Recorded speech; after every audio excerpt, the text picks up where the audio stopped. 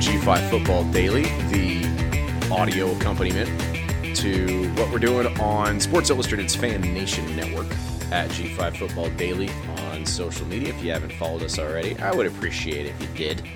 Joe Londrigan, here with you as always. Mountain West football is certainly the hot topic right now within the G5. We've got a ranked Fresno State team who have played a few really good games back-to-back. Had a little speed bump with that double OT game against FCS Eastern Washington, but still a lot of really talented guys there with Mikey Keene, Eric Brooks, and then that entire defense. Really fun to watch. Staying in the Mountain West, you've got another undefeated team with Air Force. Just controlled the ground game better than anybody I've seen so far this year, which isn't necessarily a surprise, but still. In their last game against San Jose State. But with all this, Mountain West goodness out there for college football fans, that's going to be the main focus of this episode. Brought in somebody who knows more about Mountain West football than I think most people will ever know, and that's Jeremy Mauss. He has been immersed in this league for a long time, based out of Salt Lake City, which, of course, is where former Mountain West Conference member Utah is based. I believe that's his alma mater. He's covered the Mountain West for a few different outlets. Right now, he's working for USA Today and doing some really good stuff with his team over there. Highly encourage you all to check that out. Stay tuned at the end of the interview to hear where you can find his stuff. But we've got an extended conversation with him for you to enjoy today. So we'll jump into that in a minute or two here. Also, in this conversation, we talk about the whole relegation situation that may or may not be happening at some point with the Mountain West and the Pac-2, with, obviously Oregon State and Washington State being the only two holdouts left from that league. So he's got some interesting ideas about how that can go down. We'll see what comes to fruition. And then I think that's about it in terms of what you can expect from today's episode. If you haven't already, you can go back one episode in the feed here and check out what we had to say about the Week 4 slate, what we are expecting from the Week 5 slate. When I say we, I mean me, and my good buddy Eric Henry, who writes for 247, but stops by pretty frequently here to chat with me about what's going on in the G5. So go back, check that out, and follow along as we figure out who from the group of five is going to represent the true underdogs in the New Year's Six coming up in a few months. All right, let's jump into the interview with Jeremy Mauss. Happy football watching, everybody.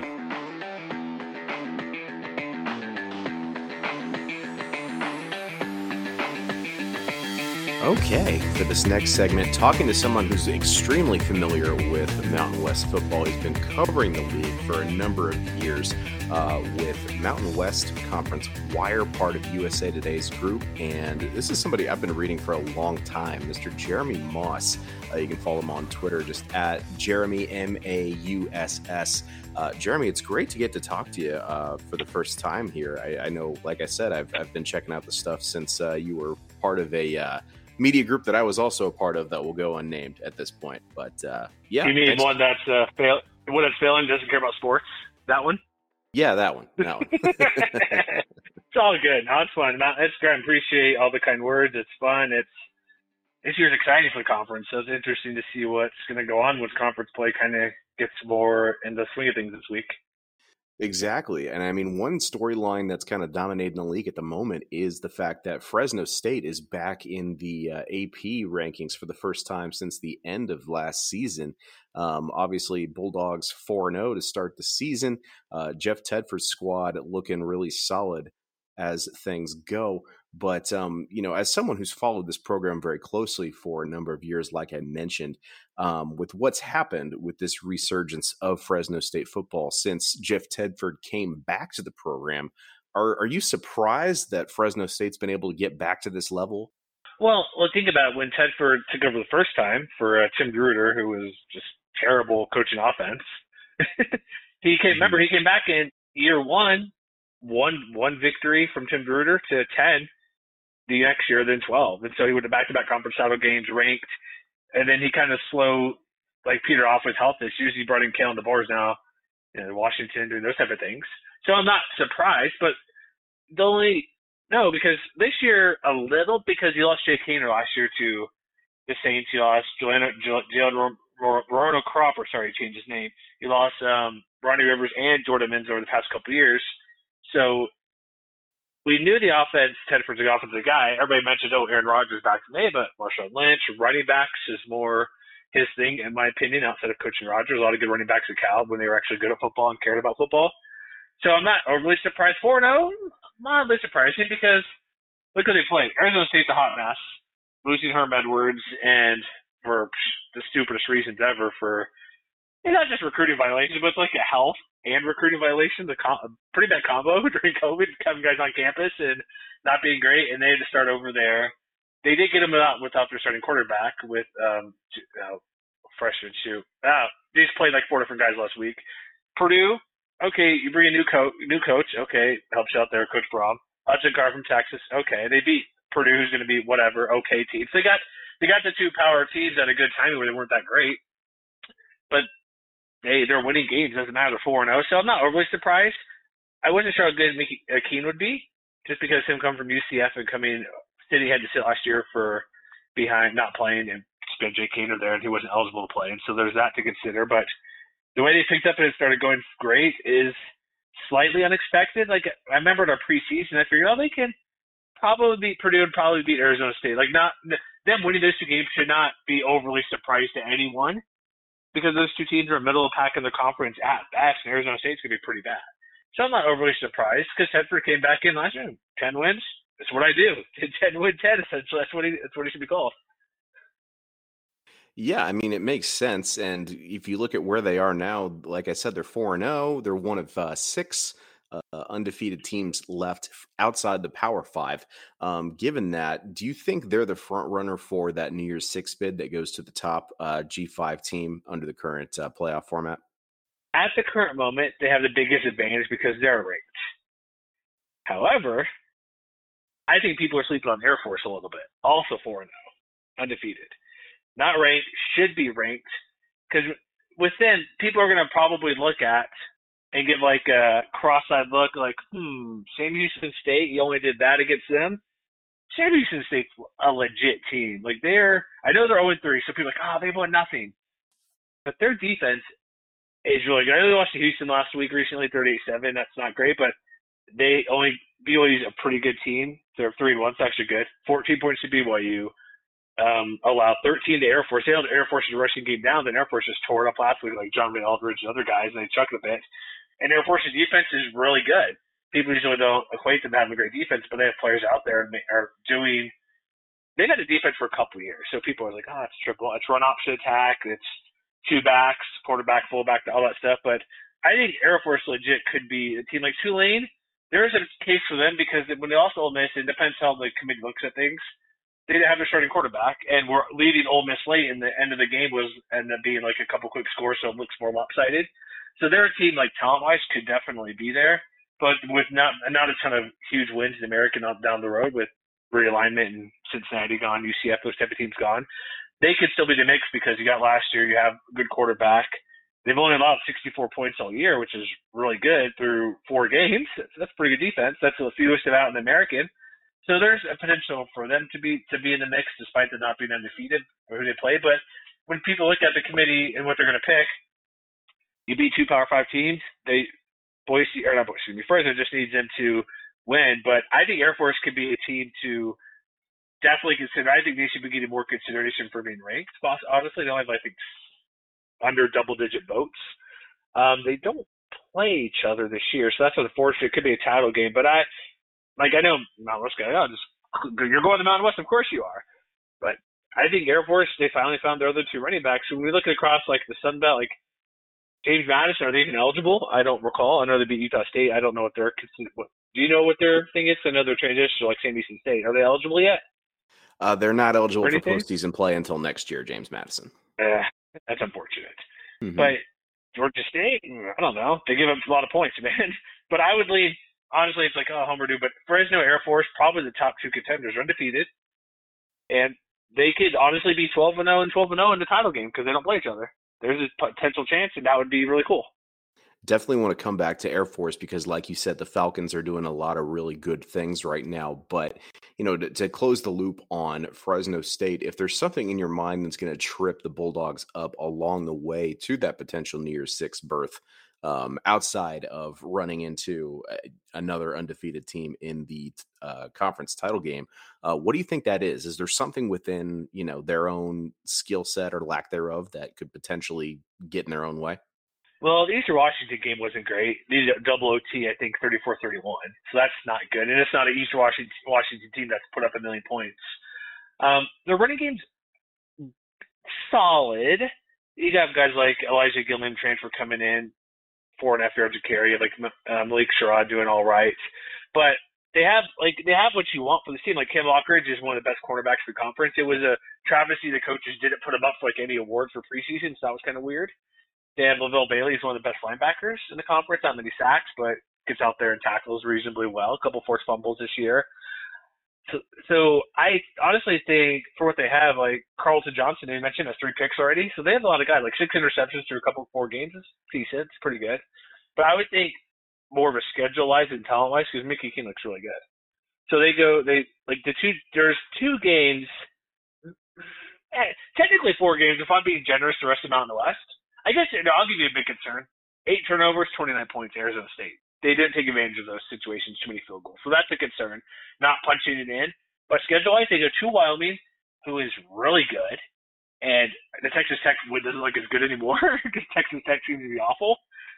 And they hung with Texas until the fourth quarter. People are 31-10. It was 10-10 fourth quarter, pals. It was close. So that'll be that's probably the most difficult game. UNLV is a little interesting, but I'm not going to consider them its own. Boise at home, if Boise picks things up with their offense, and Ashton Genty is one of the best running backs, if they get George Solani healthy, and they have a duo running back situation, not that they really need him at the moment for what Genty's done the past couple weeks. I think he had over 200 for San Diego State, something crazy. I like San Jose State on the road as a tricky one because I really like Chavon Cordero, but they're not playing as well as they could. Because when they played USC, I figured, okay, 20-something points, 28 points, pretty reasonably good offense. They could move it pretty well against them for about half the game. That could be potential because on the road, and then I don't believe anything in San Diego State because they're not very good. Like you saw what Boise State, they ran all over them. They kept it close because their defense is fine, but if their defense isn't elite, they're not a good team because they don't have a good quarterback. Their running game's not what it's been in like 4 years. So, but the biggest challenge would be at Wyoming, hosting Boise State. I put Wyoming as the toughest challenge the rest of the way. To come back to Air Force, you mentioned how well the Falcons are doing. They're also one of the undefeated teams. Could be a sleeper pick, so to speak, or a front runner, depending on who you ask, for that New Year's Six bid. What's your take on Air Force sticking with a traditional triple option at a time when the other 2 service academies are switching things up with new offensive coordinators that are favoring the pass slightly more? Okay, I'm not going to be this person, but I'm going to kind of a little bit. They don't really run a triple option. They just kind of do a run option, but it looks like it. So it's a slight difference. So I'm not going to, you're calling the wrong thing. It's more of you ask them, no, we do a run option attack. It's not a triple option. So the difference is really minor, obviously. They don't have a fullback like last year. Emmanuel Michael is doing pretty good this year. He has 6 TDs. They don't have guys like Jacoby Owens or Brad Roberts who they had with a fullback dive. So they kind of they're kind of doing that, but they're not doing Army's doing with their newest ego and shotgun, but they do throw a bit, a touch. Like on my finger, if you can see it, it's very minimal part where Zach Lear throwing a little bit more. But because he has 8 for 12 on the year, they're going to run. The big thing we're looking for this year for them was, are they going to find it back? Because John Lee Eldridge was great last year, not a ton of carries because he was basically option 3 behind QBs and fullbacks in front of him. So he's already like 10 yards, almost 10 yards a carry. Like he's not getting as much run as we thought he would be because he didn't carry it the first couple of games that much. So it's really Emmanuel Mitchell, Zach Lear, the QB. Those guys have plenty of touchdowns, but they go like 4 deep. And so they're deeper than normal, which is what they need because you watch the games. Okay, they always know the schedule. They're up, lights on, 5:30 a.m., breakfast, get in uniform, getting attention, They're taking 18 credit hours, lights out practice, weightlifting, lights out 11 p.m. Be up at 5:30 the next morning. It's tough when you do that many credit hours and that many. There's no redshirting. There's no doing 12 credit hours during the season to lessen your workload. But their attack works well because it's always funny. Troy Calhoun, like he was in the NFL for a while. People are like, well, why is he never? What's is he like? What's he doing here? Because he's turned down Colorado, he's turned down Tennessee, he's turned down overtures to go to NFL to be an OC. They just run the ball how they do it. It is kind of a triple option with the fullback. That's when they bring in the dive. But they're running as good or better than last year. They're sitting at 5.5 yards a carry, and that includes a bad game for St. Vincent State where it took them forever to cross midfield. So I just think their running attack's great, and their defense is holding up to what not people typically assume. Like they already have 11 sacks. Like guys like PJ Ramsey, 3.5 sacks this year already in a couple games. They have guys in Alec Mox and the best linebackers in the conference. They're good. Like they're just a good team overall. But the running attack, it's the same thing. It's so unique. It's so different. And when they go 3+ deep, like they have, let's see, 1, 2, 3, 4, 5 guys with 20+ carries. 6 if you want to count 10. If you want to get just lower to 10 carries, those guys are all over 4.5 yards a carry. Like John Lee Eldridge III hasn't gotten much to play, 9.5 yards a carry. You have Owen Burke, 5.5, almost 6 yards a carry. Dylan Carson, 6.5 yards a carry. They're not just running the ball, but they're running efficient and making big plays. They have so many 20+ yard plays out in front of me, but they're just doing it. Like they're just going to run you to death, and they have just enough passing game, which is all you need, and they'll go over the top and get you because Jared Rosno, he has it's a wild stat line, 4 catches for 166 yards, 41 yards a catch. It's wild. Certainly a talented group there, and we'll see if they're able to continue to contend the way that they've been throughout the rest of the schedule. Real quick, I want to jump into this conversation about this proposal that's out there for the Pac-12 and the Mountain West to kind of figure out an arrangement to continue to coexist. But in your travels around the league and in the time you've been covering it, do you have a favorite setting as far as the stadium, and do you have a favorite town within the Mountain West if it's different? I could just default say Hawaii, even though I haven't been there, but no. I would say from the stadiums I've been to and seen around, the mountain stuff is amazing. Like I've been to Utah State a handful of times here in Salt Lake, so I've covered plenty of Utah and BYU games. Anything in Utah, Weber State, anywhere in the northern part of the state, like the mountain backdrop, like, oh, this view's amazing. I'm like, please go look at the top of Rice Eccles or Maverick Stadium up at Logan, like that mountain backdrop, like if you see the Paramounts from beginning. Okay, I could be wrong, but I've heard people say that's the view, the mountain from Weber State that you see in the backdrop, essentially, for where you're at. So that backdrop's amazing. New Mexico is just kind of a desert. It's fine. I've been there a couple times here and there. I'm actually finally going to go to Allegiant Stadium in October. I'm going to go to the Colorado State UNLV game, so it'll be fun to go to that particular stadium. But the mountain stuff is great. Never been to San Diego State, Qualcomm, or whatever, but that's like a hard pass. I'm okay with that. So, and Laramie's like, it's just the middle of nowhere, but the view is amazing. You see for miles out there. But when you get the mountains in the backdrop, like I'm from Texas, like I see nothing, just flat everywhere. But the mountain views for the stadiums that have it, like Colorado State, they're amazing. Like Boise State's not quite as big as Utah, but that's always a unique experience up at Albertson Stadium. I think I was there before it was called that, but that's a pretty good view. But I think Utah State is the best view if you're just sitting kind of up there, up high a little bit. It's like if you see Roger Sherman doing his Road Rush stuff, he went to the Utah-Florida game. He's sitting at the top and like, I don't care if I'm closer. Look at this view of the mountains. Like if you've never seen it, it's wild. Yeah, I've only ever seen the views. I've been to Salt Lake. I haven't been to a Utah game, so that's certainly on my list as well. And that great shout out for Roger Sherman's new project. He's doing some fun stuff. Yeah. Just make sure you're facing east. Still on the west side, so you see the east. That's what we gotta do. Because the big mountains are on the east. You can see mountains on the west. I say they're small, but if you've been out here, they're not small. But you want to watch the game on the west side so you see east. If you're like anything in Utah State, BYU, Utah, Weber State, you want to be looking east. That's just a tip for those. That's a great tip. I'll keep that in mind. So we mentioned the potential relegation type situation. That's the Pac-2, I guess, at this point, as well as the Mountain West kind of have out there. Gloria Navarez has commented on it a little bit. How do you see this potential situation between the two leagues unfolding at this point, given what we know? I thought about, I think it's usually the simple solution is what's going to be the case. So if we're talking about who's doing what, just Oregon State, Washington State, just come on over. You're good. You take your $400 million and you're cool. Take that money and do what you want with it. Split it from what's owed from the media deal.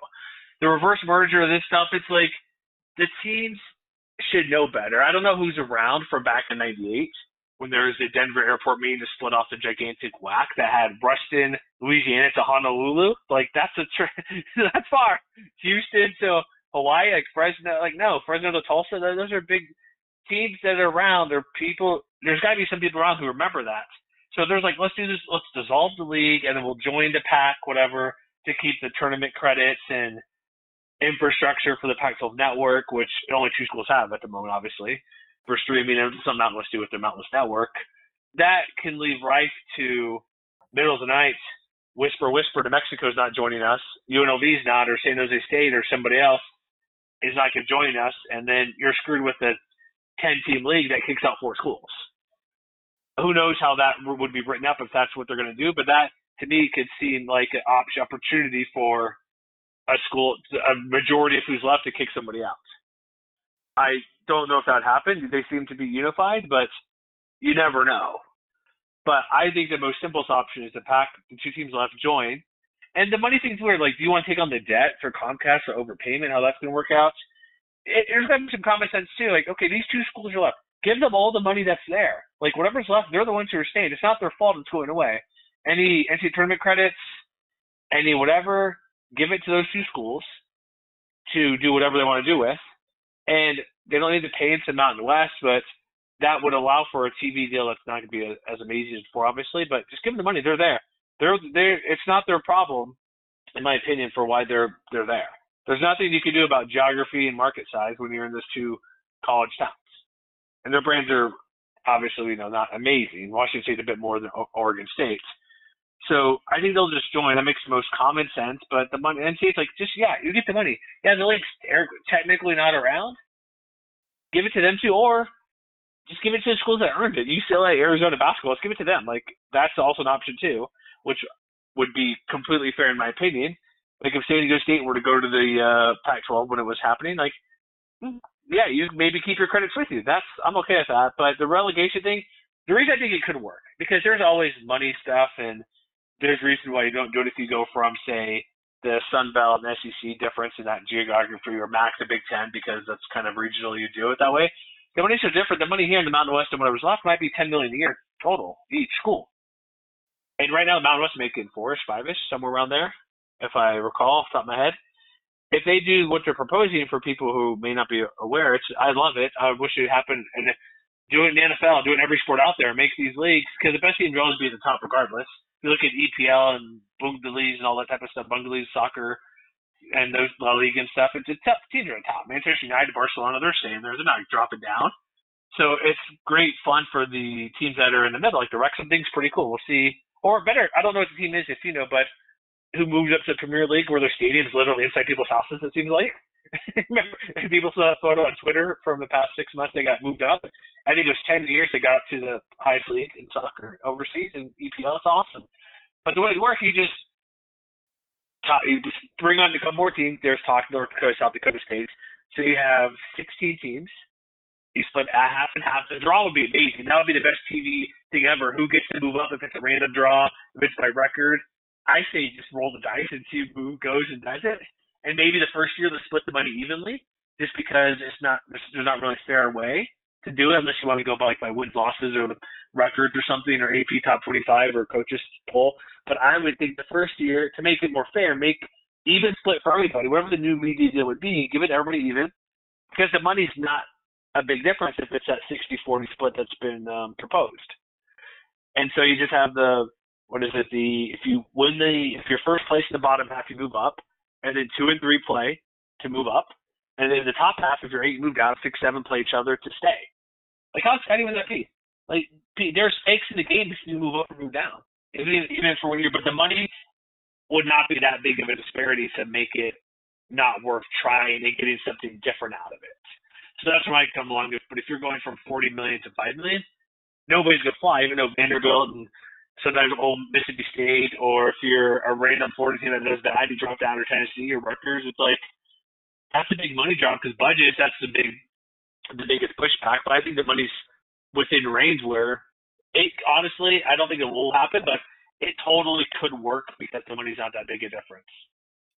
Real quick before we start to wrap up, you mentioned, the possible additions of somebody like a North Dakota State, South Dakota State, et cetera. You think that is a viable option for the Mountain West to kind of add some of these teams to make this sort of model work? I think it would because you want inventory. Those two teams were mentioned in the first reporting by Yahoo or Front Office Sports. I forget who had it out there at the beginning, but those two are Reddit. New Mexico State, UTEP are regional-wise, but those two Dakotas are really good. South Dakota State beat, I think, Colorado State big time. They hung with San Diego State. And North Dakota State, we all know, winning national titles at that level. Competitive-wise, they would be right there. But I do think it would make it easier to – I think the reason is because 16 would be good 8-8 because what they're proposing is do some crossover games, I believe, to keep rivalries intact, which is smart.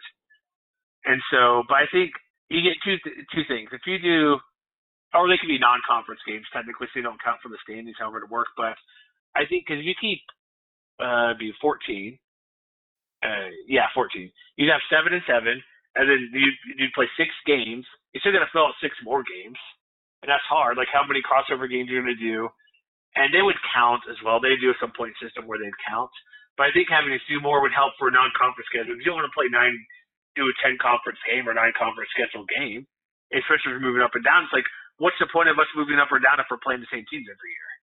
So if you add a few more schools, you would still play them. It'd be less often. It'd be a true move up and move down. They could even go bigger and do where it's 2 technically separate conferences. Say they do 10 and 10 somehow, whatever teams insert your favorite team there. You would play 9 games or 8 or 9 games, and then you would never play the other half until you go down or up.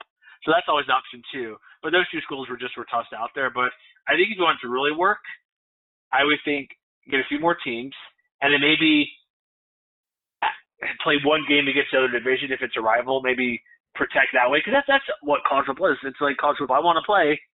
I'm a Utah guy. I want to play BYU. Yes, I want to play them. If you're a group of Texas, I want to see Texas A&M. I went to a million Bayou Buckets Rice in Houston where that game was garbage, but those two schools don't want to play each other. TCU, SMU. So I think you got to keep that in mind a little bit because that's what makes college fun. Like I don't want this Super League like they tried in soccer. I don't want like the Big Ten out of these teams. Like no, I hate it. It's ridiculous. So you got to kind of keep that in mind. But I think they'd go a touch bigger so you don't really want to play a lower division. Not that you're like snooty, but it kind of defeats the purpose, I think. All perfectly sensible points on your part. We'll see if common sense ends up prevailing in college football. That's certainly not always the case. What are you talking about? No, never. That's a laughter. Exactly, man. Jeremy, where can people find your work and what else you got going on that you want to plug right now? Just head over to mwwire.com, where we're obviously Mountain West is what we do over there. We're on Twitter, MWCWire. Just check that out. We tweet a million things throughout the day. We write stuff. We have a podcast we do. I'm actually recording that our week 5 preview shortly. So if you want to search the podcast out, just search Mountain West Wire. You'll find it. But yeah, just check out those couple places. And if you like it, just come on over and we have fun. We screw around. Like people like, oh, you like this team better? It's like our old motto used to be, yes, we're biased against your team, but people don't like that because I'm like, yeah, I hate your team. I hate every team. I hate every team equally. But that's maybe not the best message, but I still enjoy saying it from time to time when people get mad at us. I remember when you guys used to say that when Utah was still in the Mountain West, which feels like 37 waves of conference realignment ago.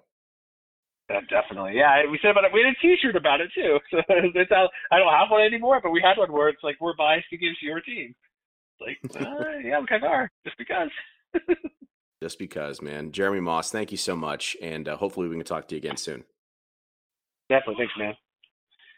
Once again, thank you to Jeremy Mauss for coming in to talk to us. Really enjoy hearing what he has to say. If you want to follow me on Twitter, I'm at JOEHIO_. G5 Football Daily on Instagram and TikTok for clips from the podcast mostly, as well as, links to the stuff we write on the site.